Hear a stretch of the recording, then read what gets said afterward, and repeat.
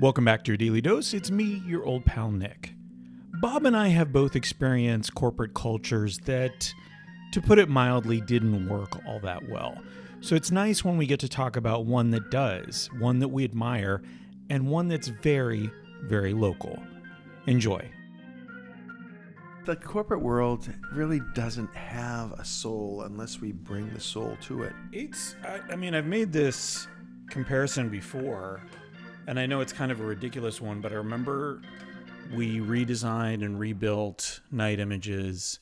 It was, I think it was after they rebranded as just Night. Yeah. And redid the office and expanded up to a secondary office.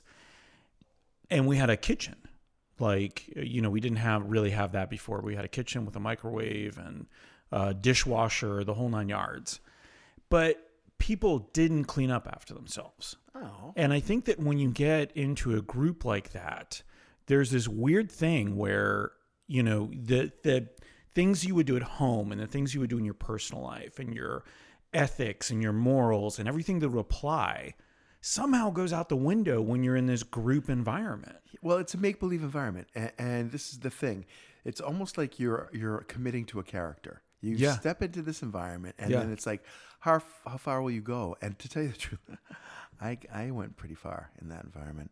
It wasn't a good thing. I really started to think the game was more important than the people who were involved in the game. Yeah. And I get it happening, but we got to bring it back to reality because it is a mini society when you're working for a company. Right, you have to have, even if there aren't rules that say clean up after yourself, you should kind of clean up after yourself if you're going to be a part of that society. So now, did you get on people to clean up, or were you one of the slobs? It was, I can't remember exactly what we did, but it was, we had to have multiple meetings about it, or overall just had to keep reminding people to do it. Yeah, build because the they wouldn't do it. Yeah. Do you think that the people who are being slobs in the workplace are like genuinely slobs at home as well? Or No, I really don't. I think it's, for some reason, you have that communal sort of approach to something. You assume someone else is going to do it.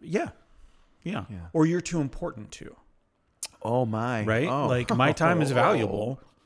Yeah, so too valuable to clean up after myself. Mm-hmm. Okay, that's not the kind of leader I want. Yeah. I prefer to have leaders who actually recognize that they're just normal human beings. And clean up after themselves. And I'll tell you the truth. Most of the leaders that I know and meet are that way. They're people who want to set an example. So, they're actually going to pick up someone else's trash on their way by because they want other people to realize, look, this is all of our environment. I like the leaders who have the philosophy that, it's not that philosophy of the hole isn't on my side of the boat, right? Oh, well, if it's not going to bring me down, it's such a stupid thing. Yeah. I had a CEO, Gary Strack, who was actually a mentor to me for many years, and really wonderful guy.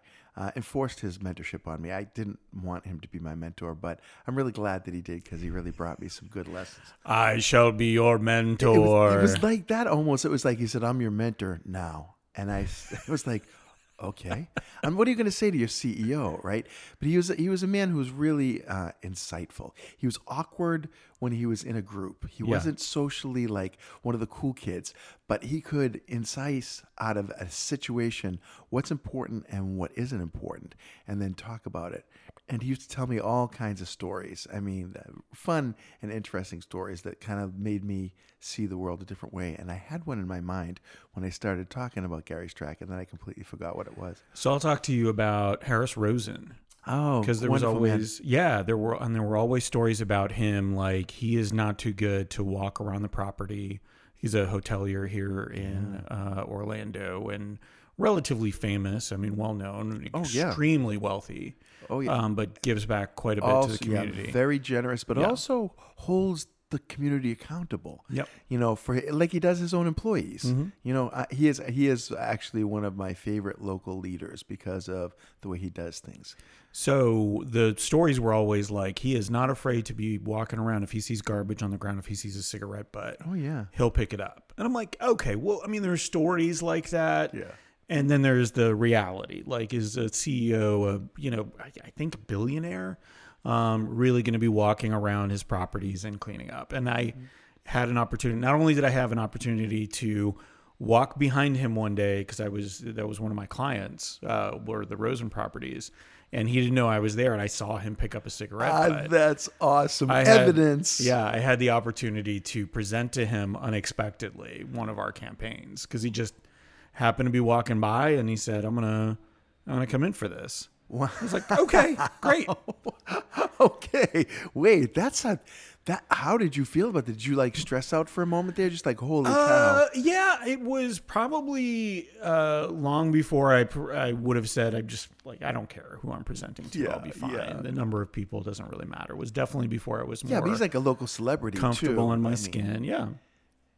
And I said something like, I wasn't expecting to be presenting to you. And he had a really quippy comment to that, something along the lines of, yeah, we all have to deal with surprises.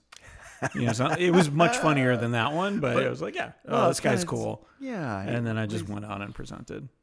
He is a cool guy. Yeah. He's also one of my clients that I've done a few things for his human resources group. Yeah. Actually, one time for trade, because HR was like, look, our budget's really tough this year, and would you be willing to come and just do this for us? And then we'll give you a great room and an incredible meal and a wonderful experience on one of our properties. And I was like, all right, sure. Why not? And let me tell you something. It was a good trade. Yeah. It was a good trade. Yeah. I was in his, I don't know if he calls it the vice presidential suite or something. It was like a cottage, but it was a penthouse cottage, and it was overlooking the whole property. And then we got to eat it. I think it's called By the Sea.